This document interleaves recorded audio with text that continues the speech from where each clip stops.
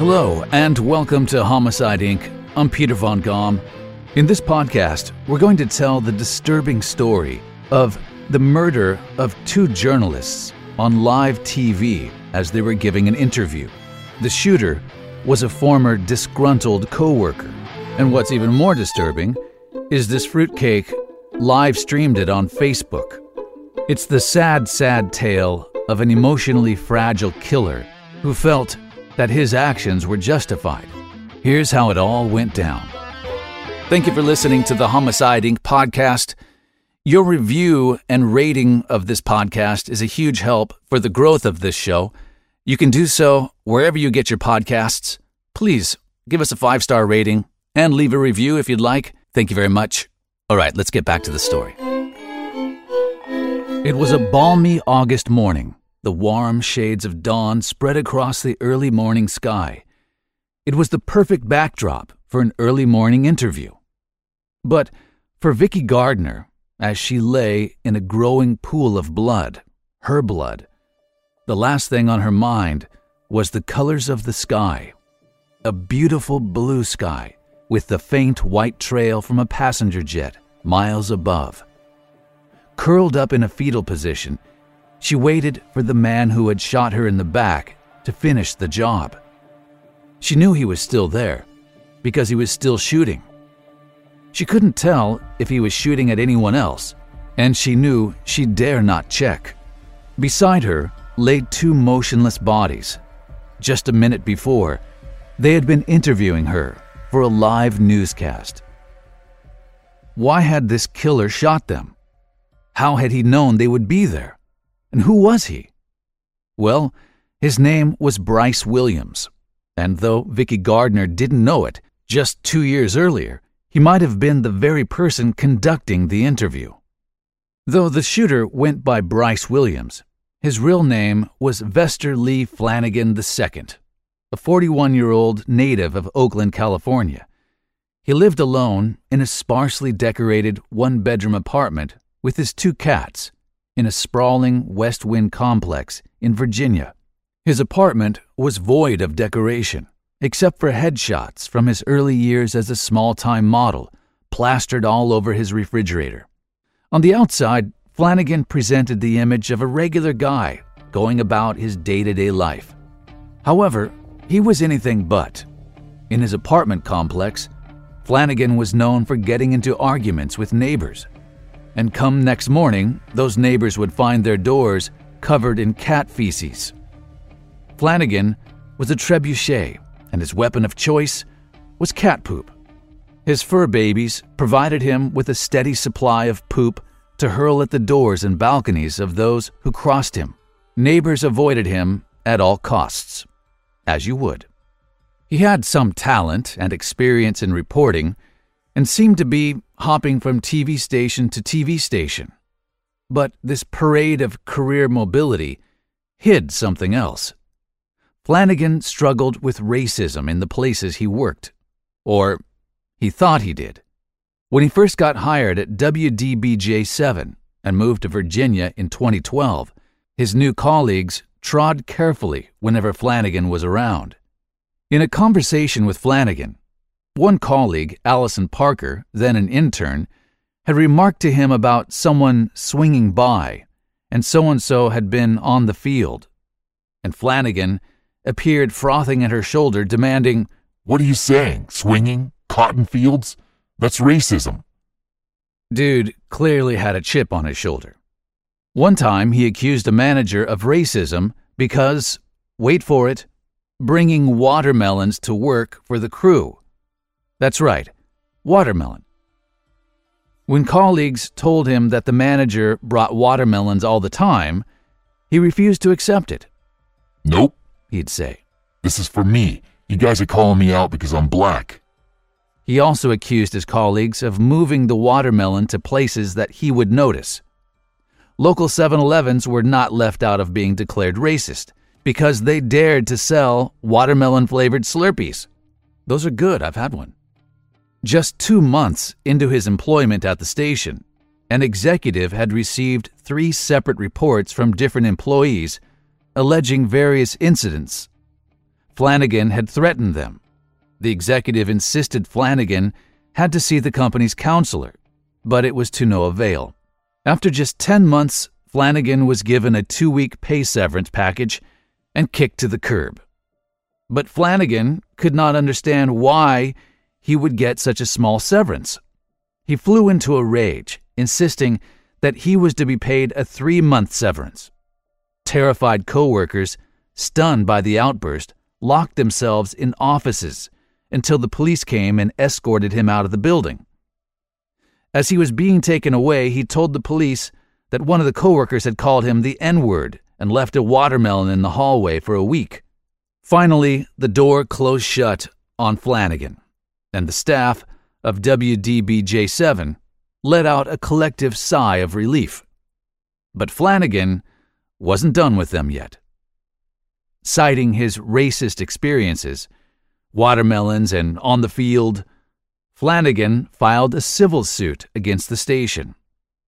Now, this was not Flanagan's first time badly parting with employers. He was a connoisseur in the game.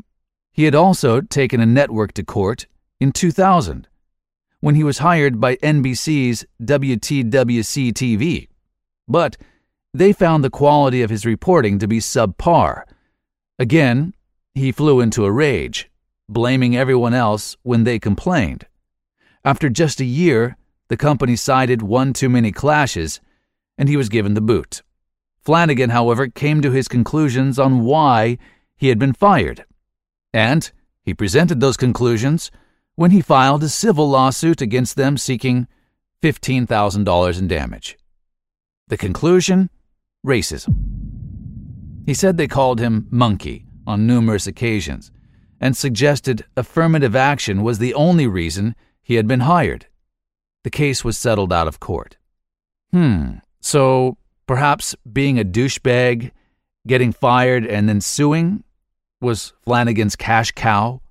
Cash cow or not, luck was not on his side this time, and his case against WDJB-7 was dismissed. The network walked away thinking they had heard the last from Flanagan. But boy, were they mistaken. It's a year later, and on the balcony of the Bridgewater Plaza in Moneta, Virginia, 24-year-old local news reporter Allison Parker was ready for the day's itinerary.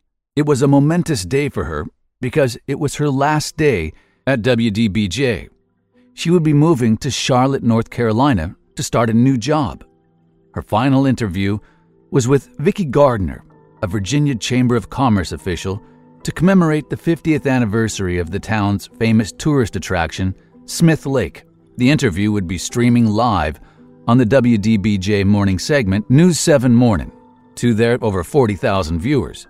With her was colleague, 27-year-old photojournalist Adam Ward. The three thought they were the only ones at the plaza that morning, but they weren't. Viewers at home were listening to Gardner reply to a question when she was cut short by 8 loud bangs, followed by Parker's screams as she tried to run. The camera tumbles to the ground and picks up a dark figure standing in the shadows before the feed is cut off and swings back to the segment's anchor. From her shocked, horrified face, it's easy to tell that this was not the broadcast they'd planned for. The offices at the news station were equally confused. Nobody quite knew what had just happened. It sounded like a car backfiring. But why would a car backfiring cause Adam to drop his camera and make Parker scream and run? Plus, who was the last person that had been standing? The staff at the network quickly reviewed the footage and froze it on the darkly clothed figure. They gasped in shock as they recognized him. It was none other than Flanagan, and in his hand he held a Glock 9mm. They weren't sure what had happened, but it clearly wasn't a car backfiring. Immediately, they called the police. Flanagan had fled the scene in a Chevy Sonic that he had rented earlier in the month, but he was not trying to hide. At 8:23 a.m., he faxed a 27-page jumble of thoughts to ABC News under his public name, Bryce Williams. By 10 a.m., he calls ABC News to tell them his name was Vester Lee Flanagan and not Bryce Williams. He also informed them that he had just killed 2 people. He uploaded a video of the shooting, filmed GoPro style, on his Facebook and Twitter accounts. The 52-second footage quickly went viral. He also posted a couple of tweets. "I filmed the shooting, see Facebook," reads one. "Allison made a racist comment," reads another, citing the time Parker had mentioned some colleagues were on the field. Another quote read, "Adam went to HR on me after working with me once." He then posted pictures of himself with the caption, "Headshots used for getting acting, modeling way back." Somewhere between this tirade, he texted a friend that he had done something stupid. Maybe to throw off the cops, Flanagan had left his Ford Mustang in the parking lot of the local airport. But the police were already tracing his phone. He was driving north, and officers in the area were notified to be on the lookout for the vehicle that witnesses had described. Eventually, a police officer's license plate reader picked out his car. She turned on her lights, but Flanagan sped off. The chase began, but it soon ended when he crashed off the side of the road. By the time the officer got to his vehicle, she found Flanagan bleeding from a self-inflicted gunshot wound to the head. But he was still alive, barely. He was airlifted to a nearby hospital. Great, who paid for that? Police searched his car and found the pistol that he shot himself and the victims with, a bunch of stamped letters, an umbrella, a to-do list, several pairs of sunglasses, ammo, an iPhone, a shawl, a briefcase, and 3 different license plates. I think we can assume that Flanagan had a getaway plan, but whatever the answer, he wasn't talking. Not because he didn't want to, but because he died a couple hours later in the hospital. Police then looked into Flanagan's life and found that after getting fired, he was never able to get another job in network TV because all his references would warn of his difficult behavior. When he finally got a job at a call center, he was soon reported for harassing a colleague. 3 months before the shooting, he'd sent a 15-page letter to a local beer and burger. The cause of his disgruntlement was that when patrons were leaving, servers told them, "Have a nice day," instead of, "Thank you." Huh? And just a few weeks before the shooting, he was involved in a road rage incident. A week before the shootings, he killed his 2 cats, and then posted on Facebook that he missed those cats. Flanagan's apartment was right across the street from WDBJ-7, which explains the possibility that he had stalked his victims to the scene of the crime. Upon searching the apartment, they found material that showed Flanagan identified with people who committed acts of violence and mass killings. This echoed the thoughts he'd put down in the facts he sent to ABC News. Police also found that he had contacted ABC News 2 whole weeks before the shooting, telling them that he had a story to pitch that he would fax over. The fax came 2 hours after the shooting. In it, he wrote that he did it because of the 9 black parishioners killed in the church shooting in Charleston. My bullets have the victims' initials on them. I've been a human powder keg for a while, just waiting to boom. He also wrote with admiration about the Virginia Tech killer and the Columbine high school shooters. But his attempt to be a champion for racism was blown wide open when police contacted the person that Flanagan had called that fateful day. His name was Avent, and they had been roommates back in California. He told them he received a package of letters and photos, student IDs, driver's licenses from Flanagan before the murders. And in the letters, he talked about his physical insecurities, fondly reminiscing about his younger years as a male escort when he had once been paid $2,000, and how he didn't want to get old because he totally cannot score right now. Avent also told authorities about the strained relationship Flanagan had with his family, who didn't approve of his lifestyle as an escort and ostracized him. So when he got the job at WDBJ, He was excited to leave all that behind and move to Virginia and start a new life. But the reality was different, and Flanagan felt more alone than ever. Throwing cat poop at your neighbors would do that. Avent also revealed that Flanagan only became worse when he lost his job. In one of the letters, Flanagan said that he had written to his father, telling him he didn't want a funeral, just to be cremated. That, perhaps, should have raised some flags. On the day of the murders, Avent said he'd woken up to a bizarre text from Flanagan, that he had done something very bad. When he called him back, Flanagan flippantly told him he'd shot and killed 2 people. When Avent asked him why, he said, "Well, I just feel I didn't like these people." Not one mention of racism.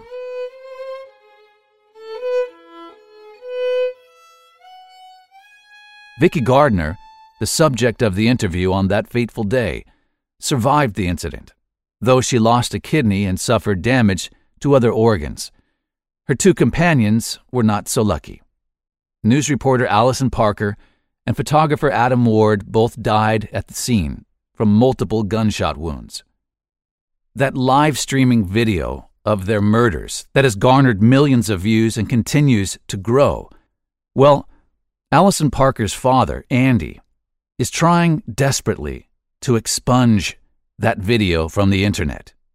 As anyone can imagine, it must be an absolutely horrific nightmare that he lives on a day-to-day basis.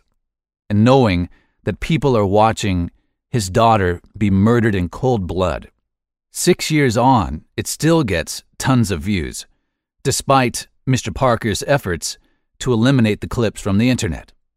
So now, in a bit of a Hail Mary bid, he has created an NFT, a non-fungible token, of that video clip, in a tactic to use copyright to force it out of the hands of big tech. Just recently, he launched a congressional campaign focused partly on holding social media companies accountable for the spread of harmful content on their sites. Under current law, the platforms are largely shielded from liability for the content of posts by their users. But those platforms may still be subject to copyright claims if they don't remove infringing content. And experts say a lawsuit alleging that the video is copyrighted material could offer Parker a more effective path to getting it taken down once and for all. I certainly hope it works. Thanks always, guys, for tuning in to the Homicide Inc. podcast. If you like this type of podcast, make sure you subscribe so you'll get notifications as soon as a new episode is released. And be sure and check out our Patreon campaign for exclusive Homicide Inc. podcasts that are available first to patrons. That information is in the description of this podcast. If you have a compelling true crime story you'd like me to consider investigating, please send me an email. And if you'd like to help support the production of the Homicide Inc. podcast, you can always buy us a cup of coffee. Your help is hugely appreciated. Those details are also in the description and on the Homicide Inc. website, where you can hear all the podcasts and some other cool stuff. Thanks so much, and we'll see you again very soon. Ciao for now.